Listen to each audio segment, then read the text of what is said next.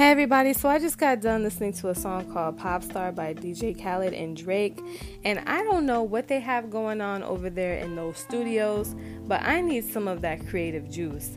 How do you come up with the lyric, I'm a pop star, but this ish ain't but bubblegum? Where do you come up with this? Like, seriously, DJ Khaled is a genius.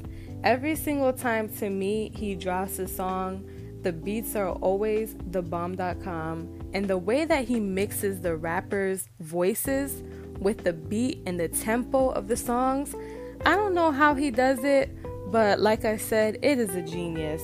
If you have not heard this song, go ahead and check it out. You will not be disappointed. Drake's voice was on point. His lyrics were on point. I don't know what's going on over there in those studios. Okay, but I'm not mad. Anyways, peace out.